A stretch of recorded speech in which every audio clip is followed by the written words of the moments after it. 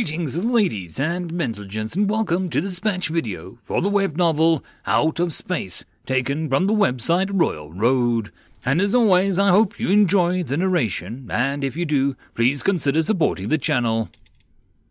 Chapter 373, The Self-Defense Force. UN, Vorledge, City Walls. The city of Vorledge, once a simple border town of the Bluewood Empire that adventurers and local residents used as a gateway into the uncharted forest, was now in state of a high alert. The border city defenses had stood against countless goblins, and monster attacks were upgraded over the winter season in preparation for an invasion by the Imperials. A new outer layer of defense was constructed beyond the city walls, made out of concrete and wire. The new berm wall with fortified bunkers and overhead protection, barely 3 stories tall, surrounded the city, leaving a small stretch of land between the new and old walls. The local SDF troops were made up mostly of former guards, adventurers, and soldiers. The SDF 3-month training program was split into 2 segments. The first segment was an integration of languages, culture, and technology. The recruits were placed in a crash course of 1.5 months of learning, re-education, and military conditioning. In that period, they were taught basic English, math, science, and technology. Those with a lower aptitude in certain subjects were pushed into learning how to drive and maintenance for machinery.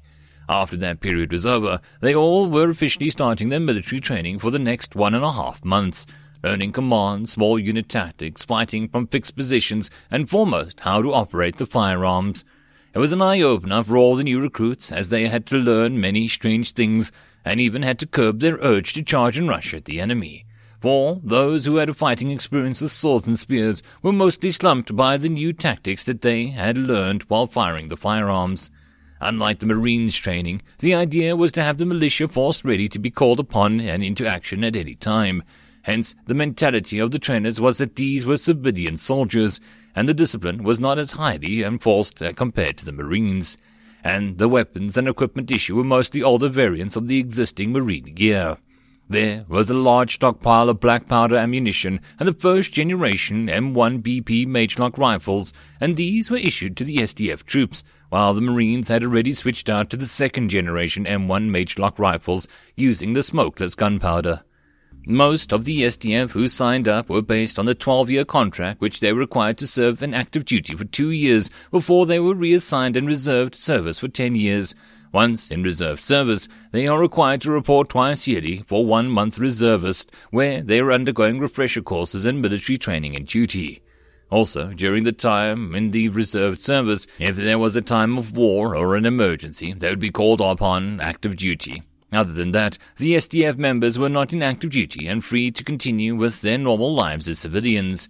The Department of Manpower of the SDF would also do its best to ensure they assigned the troops at their native cities, so as to easily allow the SDF members to revert back to their civilian lives once their service was over.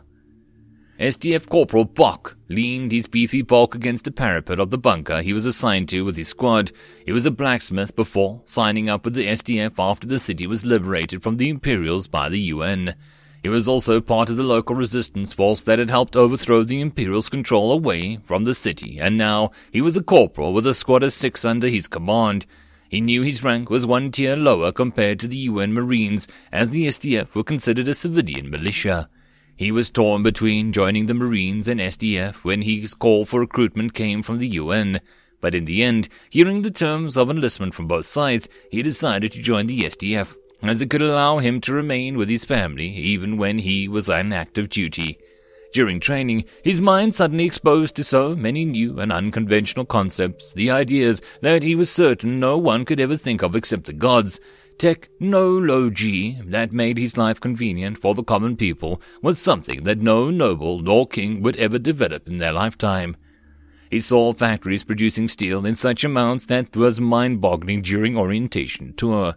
The strange weapons and flying machines, even the craftsmanship of the tools was so finely crafted that he, as a blacksmith of many years, could never dream of comparing nor competing in. He had seen the Golden Age when the town was still part of the Gold Rose Kingdom, where hundreds of adventurers and merchants flooded the town to explore the uncharted forest for its resources.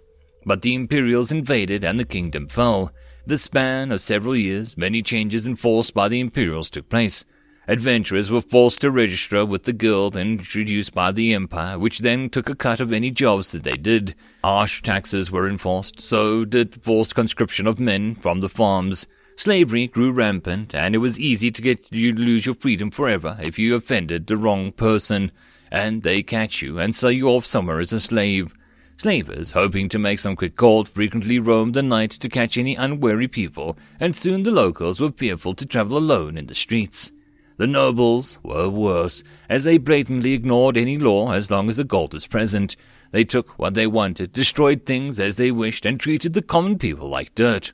At times, Bok thought the nobles were worse than the bandits. Thus, when somebody approached him, asking if he had the power to change his situation, would he take it? And he did, with many others. When the UN came, he was a skeptic at first, but soon was won over by their weaponry and tactics. But most of all, he was wowed by the fact that the exiled princess of the Gold Rose was the wife of the leader of the UN.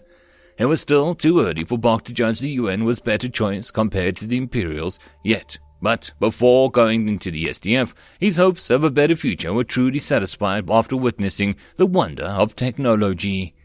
"Corporal Bok," someone suddenly called out, disrupting his thoughts. He turned to see what the issue was and saw one of his men pointing in the distance. "Riders, lots of them." First Imperial Army, Order of Shadows. A handsome-looking knight with a lazy smile on his face was urging his war dragon to gallop faster as the walls of the city came closer. On one hand he held a kite shield embossed with the emblem, and a grinning skull in the other hand he held onto the glowing ball of flames. Behind him came the rest of the Order of Shadows, riding their own land dragons. The ground trembled as the heavy war mounts pounded the earth with the crawled feet as they charged the spectacular V formation. Each rider had a semi-transparent dome covering their bodies as the knights themselves cast protection spells before attacking the city.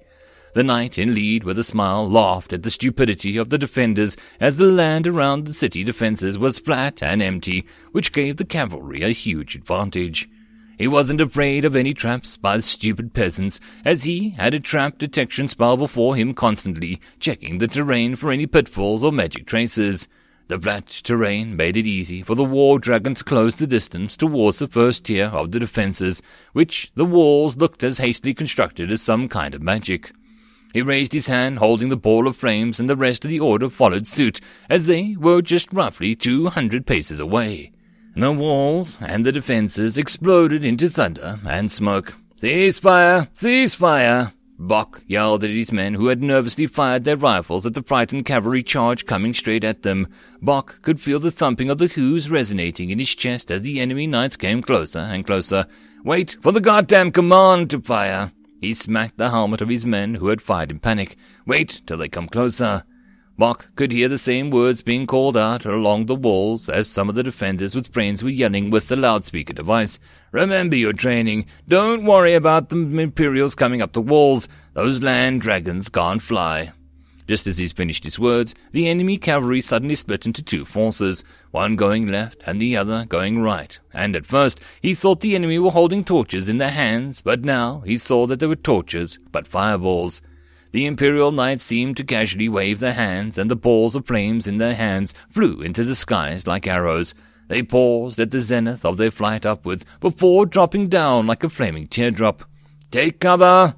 Bok yelled as his men threw themselves down under the bunker, away from the firing slits of the bunker.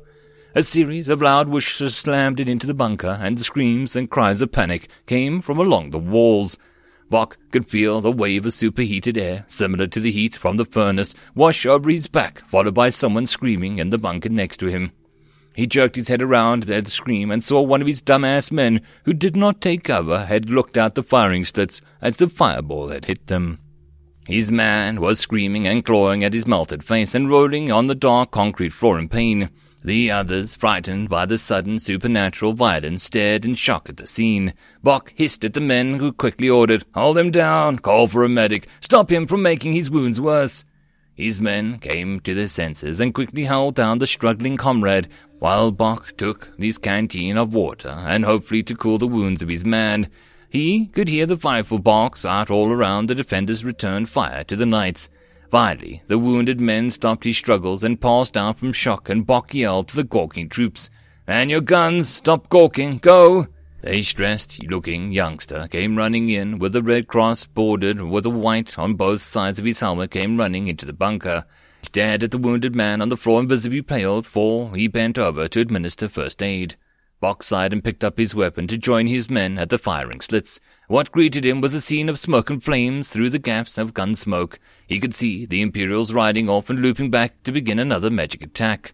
He raised his rifle and took aim, and fired. Instantly the rotten-smelling smoke covered the view, and he felt a heavy kick of the rifle. He worked the rifle bolt and waited for the smoke to clear, just as he was taught, and tried to find out if he hit the target. But the battle was too chaotic and messy, and with the gun smoke blocking his view, it was hard to tell what was happening. He only knew that the Imperial cavalry was doing the weaving sweep again, and he yelled, "Take cover!" End of chapter. Chapter 374. Orchestra of Death. Fall Edge Town Hall. The atmosphere in the hall was tense as the city leaders and military commanders stared at the map table covered with green and blue tokens. The Fall Edge governor, once successful merchant Hetero Arthur, stared hard at the map before he asked, "The attack yesterday, was it a probe at our defenses?" "Yes," Second Lieutenant Collins, military attaché to Fall Edge governor, replied. He was the only human in the room of owls. "They definitely are testing our defenses."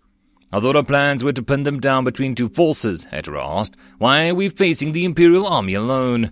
Collins cast a glance at the local SDF commander, who chose to remain quiet. The SDF officer returned Collins' glance and gave a tiny shrug in his shoulders. Collins gave a sigh and said, "The Imperial army where we are facing has split into two forces." He tapped his finger on the map where the position, and he traced his finger down to the western side of the city. "Here is where our Marines are holding. We received word that they were engaging First Imperial Army somewhere here." Collins made a finger upwards and tapped on the nearby red token. "It appears the First Army did not fully take our bait and split its forces in two." "So our plan failed," Hetero frowned. "Should we start evacuating the people?" "No, it's not a true failure," Collins said. "The original plan was for them to attack us anyway. We have to change to Plan B." Collins gave a smile. "What's Plan B?" Hetero scratched his head as he did not remember any word of a Plan B during the strategic meeting with the higher-ups. "Plan B is, just change our current plans but keep the goal the same." The First Imperial Army, Order of the Shadows campsite. The knight, with a smile on his face, was seated on a fallen log as he tore off a piece of dried meat with his perfect white teeth.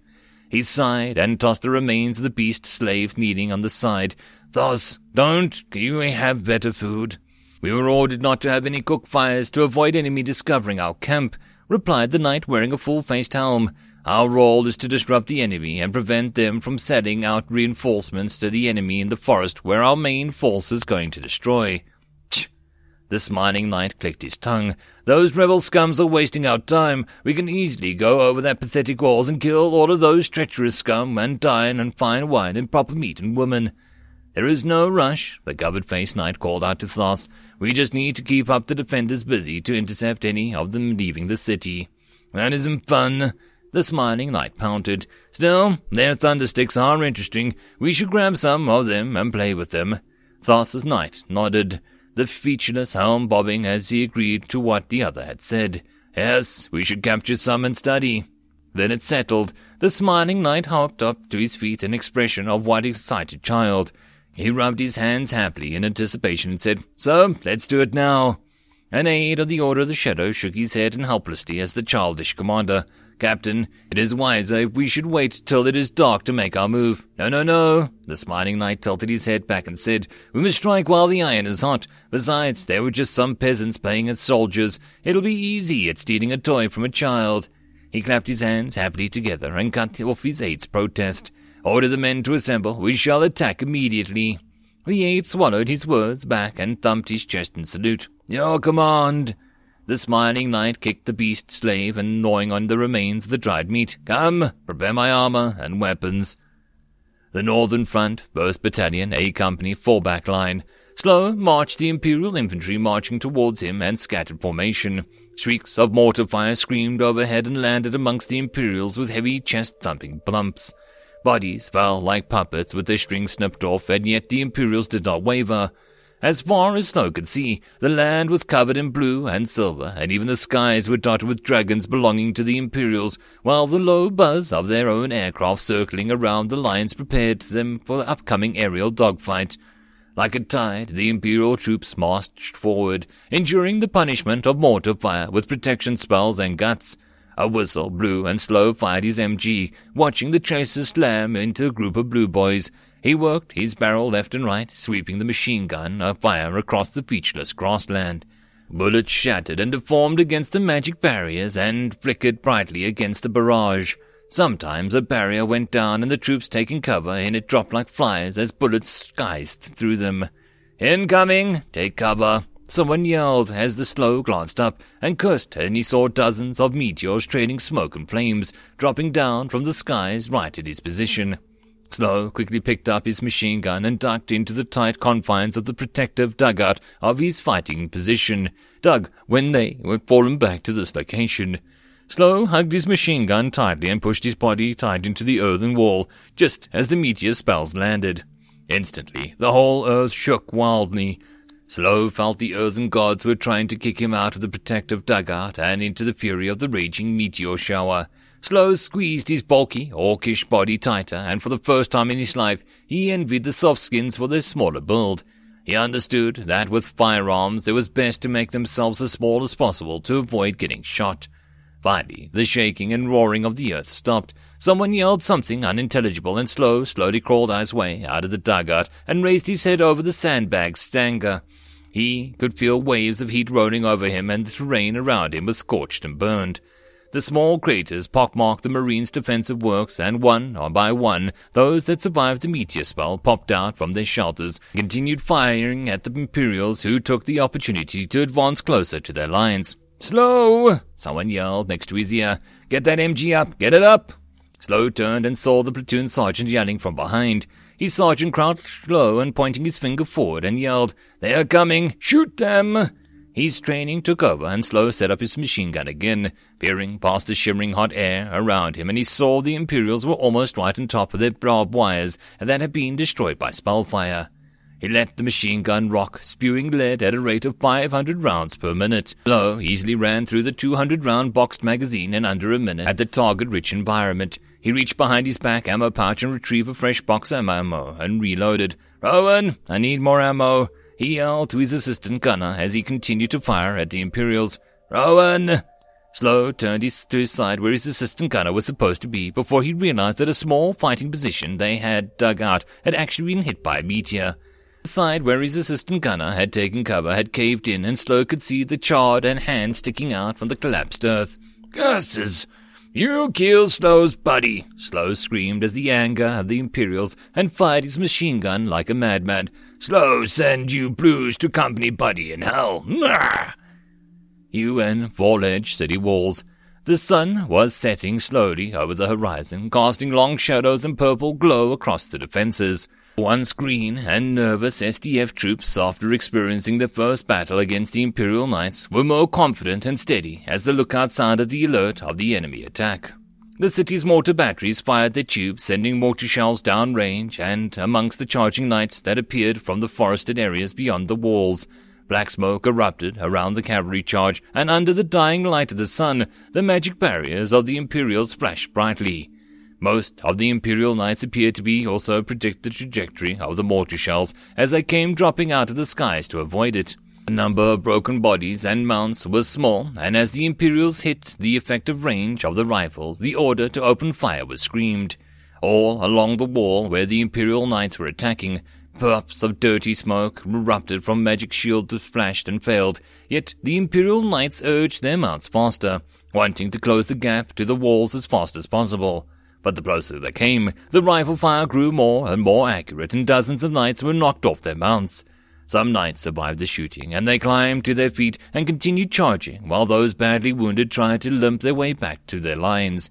As the knights reached the spell range, they threw fireball spells, bolts of lightning and magic missiles at the defenders, making the enchanted defenders of the city light up like a light show. The smiling knight's smile grew wider, and the walls of the city loomed up before him. His magic barrier flicked brightly as a thunder spell left the sparks in his barrier, and he ignored it. He could smell the sour urine smoke coming from the city walls as the defenders cast their demon spells at him and his order. "Go! Kill them!" The smiling knight laughed. "I want those thunder spells!" With the roar, the order of the shadows spurred their mounts harder. Some started chanting a spell which made the ground light beneath the city walls glow as magic circles started manifesting. The other knights quickly threw up more protection spells as the defenders focused their spells right at them, who were the closest to the wall. The knights suddenly leapt off their mounts as they crossed the deadly hail of thunder spells and landed right on top of the magic circles. The magic circles glowed brightly, and the knights on the circles were suddenly tossed into the air. The spells launched a dozen knights into the air, and they flew right onto the tops of the walls. They threw another spell to soften their landing, and the surprised defenders on the other side of the wall stared in horror at the Imperials.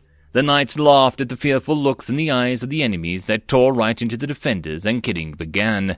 Some of the stronger-willed defenders pointed their demonic sticks at the cast their thunder spells at the knights. But the panic amongst the defenders gave the Imperial Knights the chance to rush in amongst the defenders, and like the wind wolves in a flock of buffaloes, they wreaked carnage. Those that rallied were not willing to cast their thunder spells amongst their own.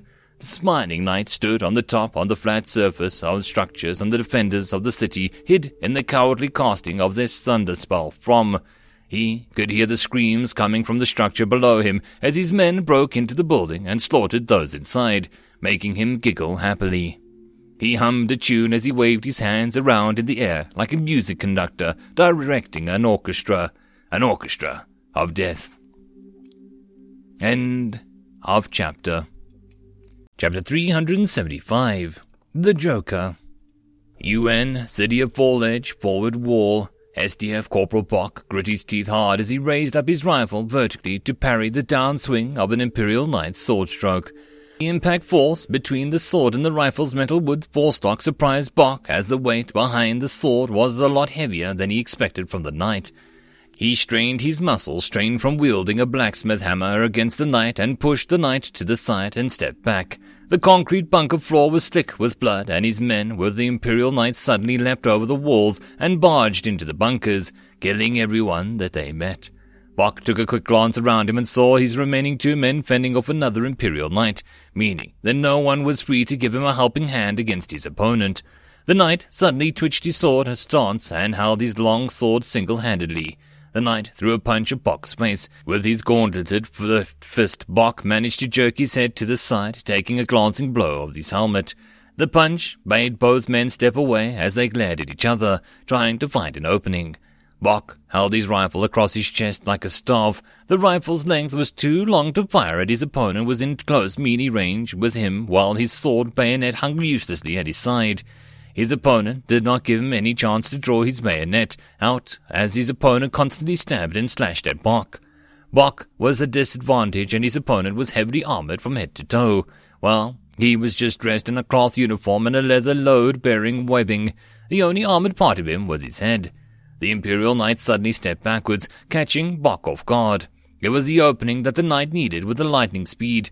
The knight lunged forward with his sword and stabbed the meaty left bicep of Bock when he tried to twist away and out the attack.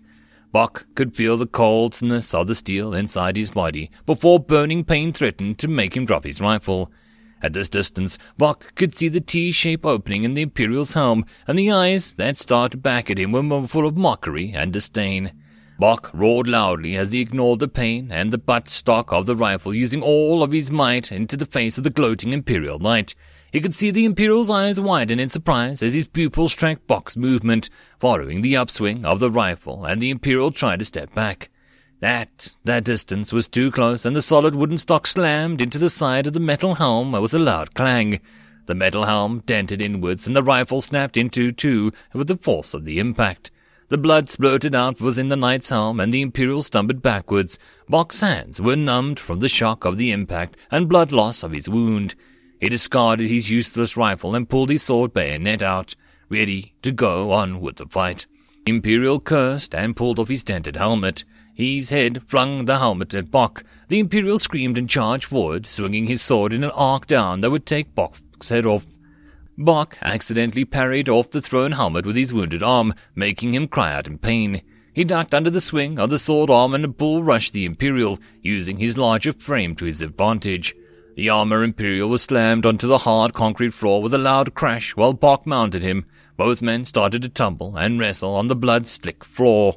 Bach was at least one size larger than his opponent, but his opponent had magic to boost his abilities.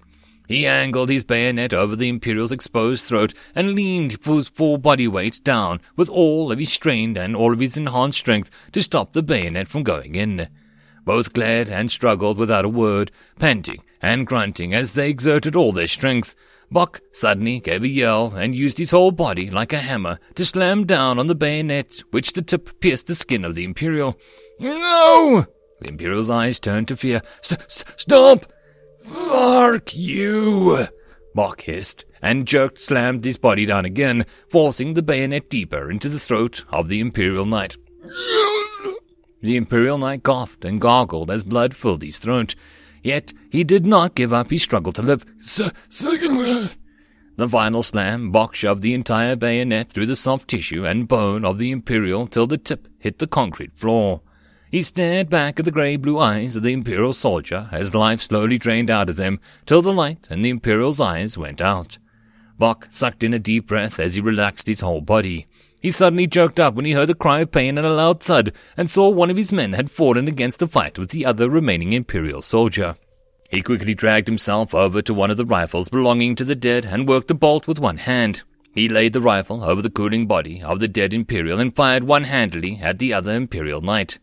The sudden crack of the rifle was deafening in the enclosed bunker, and the Imperial Knight facing off the last man of Bach's squad slumped down against the wall of the remained unmoving. "Holy heavens!" The last soldier of Bach's squad cried out in relief. "I thought I would be seeing the gates. Thanks for the save, Corp. Help me tie up this wound," Bach hissed as he leaned his back against the wall. "Oh, crap." The private cursed as he quickly dug out a roll of bandage and started dressing Bach's wound. "You need a healer. This wound looks very bad." "No time." Bach grimaced as he sensed light-headed feeling as he stood up with the help of his private. "We need to stop them." The SDF looked around the bunker covered in blood and bodies and swallowed nervously. "How are two of us going to fight against them? Just look at what the Imperial Knights did to our squad. We'll just be going to our deaths." "Then you stay here." Bach sighed as he felt the strength failing. "I didn't save Fall Edge to lose it to the Imperials again." He pushed past the others and stumbled to the bunker's exit, which the reinforced steel doors were blown open by the Imperial Knight's spell earlier. A short flight of stairs led upwards in the wall, and Bach made a climb as fast as he could, and as he exited the top, he saw the rear courtyard behind the walls in disarray. Pockets of SDF infantry with their khaki-brown uniforms held their ground against the blue-silver Imperial Knights. Broken bodies both sides laid amidst the wreckage of the courtyard, while gun smoke lingered and flashes of spells and gunfire flickered here and there. The Imperial Knights were playing with the frightened SDF infantry as they darted in and out of the smoke cover. Sometimes an SDF trooper would scream as a sword or spell claimed his life, and the infantry square was constructed every tightly together. Bach muttered a curse under his breath, as he could see what the besieged troops couldn't see. The gun smoke lingering on the ground hid most of the Imperial Knights from the SDF, who were surrounded by hundreds and hundreds of enemies. "What's happening?" The private had followed Bach out, carrying his rifle with a determined look on his face. "Why are they falling back?" "They can't see the enemy," Bach pointed out. "Then that's barely even a dozen Imperials down there, but the troops are too green and frightened." "We need to tell them," the private said. "We need to get more men on those Imperials. We can kill them." "It's too disorganized down there," Bach replied, "and I don't see any officers or radio men around." Bach turned and looked around and saw the other bunkers further down the wall were still active as gunfire could be seen coming out from the gun slits. He looked at his wound, seeing the bandages had already turned dark crimson, and he knew that he was in no condition to run down to the courtyard to rally the troops. "Corp!" The private suddenly yelled and pointed down. "What are they doing? Pillaging the dead?" Bach turned and frowned as he saw several Imperials appear to be sifting through the bodies. The Imperials could be seen stripping the kit off the dead SDF soldiers and picking up their rifles. "No, they're taking our guns." "Stop them!" Bach hissed as he leaned over the parapet, resting his rifle against the good arm, and shot. The private next to him followed suit, and they aimed shots down at the group of Imperials. Surprised by the sudden attack, the Imperials immediately stopped their action and ran, some of them even dropping the items in their arms. Despite having to drop on the Imperials, between Rock and Private, they only managed to hit one of the Imperials while the rest skittered away and lingered in the smoke covered their escape. At this time, the main gates of the city swung open and a large troop of SDS soldiers rushed out and the tide was turned. The Imperials, seeing the reinforcements pouring out the city, could only retreat like before. They used spells to leap over the fortifications and grabbed any riderless mounts then pacing around the battlefield and retreated back towards the forest. Bach watched the Imperials retreat as a heavy heart as he was about to go look for a healer when a voice suddenly spoke out. The voice was neither too soft or loud, yet everyone on the walls could hear the person's words. Everyone turned and saw a figure standing on top of one of the bunkers. "Did you all, your low-life scums, enjoy today's activities?" This figure was wearing an ornate-looking armor without a helmet, exposing his pale smile, handsome face. On his belt hung 2 daggers instead of a sword. He stood there without a care at the number of rifles aiming at him as he looked at the skies. "The smell of blood and death is so exciting, don't you all think? Do you want to know why I use a dagger? These swords are too quick, and you can't savor all the little emotions." The smiling Imperial said, "You see, in the last moments people show you who they really are. So, in a way, I know your friends better than you ever did." The Imperial laughed and cast a mocking glance at the troops below. "Would you like to know which of them were cowards?" His words made the SDF soldiers confused as they looked at each other. An SDF officer pushed his way past the troops and aimed his revolver at the Imperial. "Surrender or die." Very poor choice of words. The Imperial Knight gave a dramatic sigh, and there was a flash of silvery dagger magically appeared in the throat of the SDF officer, who clenched his throat as he gagged on his own blood. For a moment, everyone just stared in silence at the sudden death of the officer until someone recovered their senses and yelled, "Shoot him!" Hundreds of rifles thundered as the SDF troops jolted to action, firing at the laughing Imperial, who jumped backwards off the bunker. "Is it me, or is it getting crazier out here?" "Remember me. I am the Joker." End of chapter. Chapter 376. Rock and Rumors. UN, Orwell's Point, forward fortifications. The dragon's cry attracted the attention of the soldiers under the fortifications. The size of the flying dragon grew larger and larger as it dropped its altitude and landed with surprising gentleness on the paved square behind the lines. The crew unbuckled themselves while the blue-red dragon laid its whole bulk down flat as the crew climbed down the dragon's harness expertly. "Priority message for ground commander." A fresh-faced lieutenant wearing a jacket over his Air Force overalls jogged over to the guards at the entrance of the command post, while the rest of the Dragon crew saw to the dragon's needs. The lieutenant disappeared into the tent after his identity was verified. Blue Thunder released a tired sigh as he stretched out one wing and gestured to the claw at the crew. "Scratch here, please." "Oh, yes." "I miss Boss Stamford," Blue Thunder grumbled. "The new boss is, too easily excited." "You meant eager for action," retorted Deck, the radio man, as he used a blunt spear that kept together the stalls for Blue Thunder to scratch his scales. The spear was supposed to be used to kill and remove parasites that leech off the dragon's scales. "Uh-huh," Blue Thunder rumbled in his throat, eyes half rolling upwards. That's the spot." "Well, the chief got posted at the Air Force Academy," Barkley said as he appeared out of the barrel of water of Blue Thunder. "Actually, I'm finding it strange. I heard from a friend that the Marines, and there will be a lot of transfers and restructuring amongst the ranks, but most of the transfer orders involve humans." "You mean to say that after the fuck up in the city," Luth and the other crew members added as he dumped in the piles of protein blocks into the feed bay for Blue Thunder. "High Command doesn't want to lose any more of their precious humans. That's why they're all being transferred back to a safe and cozy post." "Really?" Blue Thunder, hearing the gossip, turned his head and blinked at the great big eyes rapidly in attention. "Are they playing favoritism?" "Shh!" Both Dak and Bartley hissed and looked around at the surroundings to make sure no one heard their talk. "Keep it down, you big dummy." This is just hearsay. We don't know for sure. Barkley glared at Luth and spoke in a low voice. Don't anyone else spread this rumours. It'll affect the morale. Luth gave a shrug as he continued opening boxes of protein blocks and retorted, Well, isn't it true? Chief Stamford got posted away somewhere safe while we are here risking our lives in the front lines. I'm sure the humans are protecting themselves while letting us go die. Everyone stared at Luth in displeasure.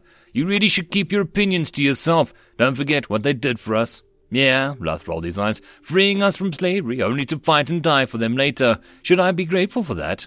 Even Blue Thunder felt unhappy at the words the crew member Luth was saying as he spoke in a serious tone. If you think that way, then you should quit and leave the force. Yeah, Deck nodded, agreeing with Blue Thunder's words. Just quit. No one's forcing you to stay and fight, you coward. I'm not a coward, Luth protested at his work. You think that it's fair for us to die for humans while they sit in the silver thrones?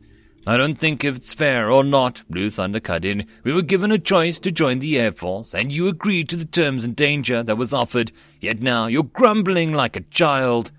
Whatever, Luth replied and returned to filling the feed bay. You just eat your damn protein blocks and watch your stupid dramas. You are an asset to the humans, but us, we just numbers and pieces of paper, or the technology computer of those. The humans won't care about it if we live or die, Luth continued. See how many Marines had died already. Did they pull our kind out of combat? Yet, when only one of their own died, what happened? Luth spoke heatedly, tears threatening to fall. You see humans get pulled out of combat roles, and we continue to remain and fight. Hey, chill, Barkley said. You okay? No! Luth lowered his head and clenched his fist tightly. My brother died in that damn place, but what did our mother get? Just a piece of useless metal and a ribbon. Beck and the rest nodded silently, and they patted Luth's back in comfort. Even Blue Thunder swept his wing over and rubbed Luth's at his tip. Hey, we all lost something in this war. Some of us homes, others, like you, family. But if you want to blame somebody, blame the Imperials. I can't say what the humans' decision was for, Beck tried to comfort Luth, but all I know is that the humans gave us a fighting chance to fight out with our new homes and family. Yes, Blue Thunder thumped his tail in agreement. Beck family, Barkley family, Luth family, Chief Stamford family, new boss family too, so don't be sad. We all grieve together for you, bro. Luth nodded as he silently wept in the huddle. Thank you. Hey. A voice called from the side. What are you all doing? Have you all fed and watered the dragon? The new lieutenant called out sharply. Get working.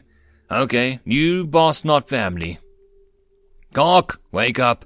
Somebody shook the rock hard, breaking his dreams. We got to stand now. Hurry, the Imperials were spotted. The rock blinked away the sleep and pushed himself up from the duckboard-covered trench. His khaki uniform was caked with dried mud as he picked up his gear and followed his buddy towards the bunker. Cork, you okay? His buddy asked as a concern in his eyes as Rock up and down. You seemed a bit off today. I'm fine, the Rock replied. He used a fake name when they were rescued by a group of slave warriors after he's defeated with the rebels. To avoid capture, he was stripped away of his armor and clothes and acted as he was also a slave. After his rescue, he had spent over a month to recover from his wounds in a neat and orderly campsite just outside of the city of Orwell's Point. After he was able to walk, people came and asked about his past and work experience. He told the truth that he was a soldier before, but he did not reveal his true identity. Afterwards, the people told him that he was freed and no longer a slave. He could find work in the city if he wants. He could return home. He was given enough coins to survive for over a week together with new clothes and shoes. The Rock was first wary, thinking that it might be a trap to expose him when he was off guard. But it turned out that that was what happened to everyone in the camp. Others left on their own to return to their homes. For him, he decided to stay and find out more about his enemy that had weapons and spells so deadly on the battlefield, yet were naive enough to release so many slaves and prisoners. Thus he spent the next few months observing and learning the enemy that defeated him in his great legion. He was surprised by the small changes and laws made by the local population which appeared to greatly improve the life of the people. Even more surprising were the strange metal wagons that moved on their own. He found out that his enemies were a kingdom called the United Nations, where all races lived together in harmony, including Orkins, trolls, and even the hated goblins. The UN was ruled by a strange race of short-ears, which the Emperor had called them as demons. They had some kind of great technology power that enabled the metal wagons to move with some kind of magic or flying constructs that flew faster than any dragon. They can control the power of thunder and fire as evidenced by the defeat that he had suffered under their hands. The Rock sought out to find out more about the power of thunder and fire of the humans, but no one knew how the spell worked.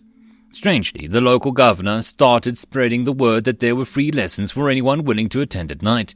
Children would start compulsory lessons and were ordered to at new schools and were popping up here in the city. He took a job as a laborer, doing odd jobs, and even worked on a couple of schools for the city. At night, he joined hundreds of others in attending the lessons where they were taught how to read, write, count, and basic scholarly knowledge. At first, he was just curious as to what the King of the United Nations was up to, but after a few lessons, he found out that he quite enjoyed learning new things. After he passed his examinations given at the end of the lessons, he was given a certification which he was told that if he wanted to learn more advanced knowledge, he would need the certification to qualify. As he was debating whether he should continue his studies, there was an announcement of the Ladue, which he enjoyed listening to the music that came out of it, talking about military recruitment for the local militia. He decided to take a look and find out more, and to his surprise, the recruiter frankly told him that if he joined the self-defense force, he will get to learn how to use those number of weapons he sought for. He quickly signed up a week later, and he and many others were whizzed off aboard a moving wagons, which he called a truck. At the end of the destination, he and the others came to a camp, and there he trained for 3 months to be a soldier of the SDF. "Cock!" His buddy shook him again. "Stop spacing out. The Imperials are coming." The Rock shook off his thoughts as he peered through the firing slits and covered fighting positions dug low into the ground. "Where?" "Up in the skies," his buddy replied, as he shared his binoculars to Rock. The Rock peeked out of the binos, another invention that the UN had impressed him a lot. He swept the binos left and right before a cluster of dots in the purplish skies as the sun was slowly setting down. "Dragons. Lots of dragons." "Yeah," his buddy replied. "Our dragon patrol spotted them earlier. Seems like they're planning to transport the bulk of their troops over the lines by flying dragons. Luckily, we got those anti-dragon guns." His buddy jerked his thumb back to the rear of the lines. "They won't know what they ran into." Ha! The Rock gave a grin and continued to observe the approaching dragons. He could see the colors and trappings on the dragons and frowned as he tried to remember which colors did those flags belong to. "Crap, it's the Third Army." "Huh." His buddy, who was checking the rifle, turned to glance at the skies. "You know which Imperial force they belong to?" The Rock quickly came up with an excuse. "I used to be a slave of the Imperial Army, so I recognize some of those flags." "I see." His buddy returned his attention back to his rifle, unsuspecting of his friend's past. "I hate the Imperials. I lost a lot of friends to them." Me too, the Rock whispered, his eyes glittering at the setting sun. End of chapter. And that, my friends, is the end of this video. I hope that you enjoyed. If you did, please consider supporting the channel. There are numerous links down below. The easiest way would be to share this video and this channel to as many people as possible to help this channel grow. Your support is very much appreciated, and I will see you all in the next video. Cheers.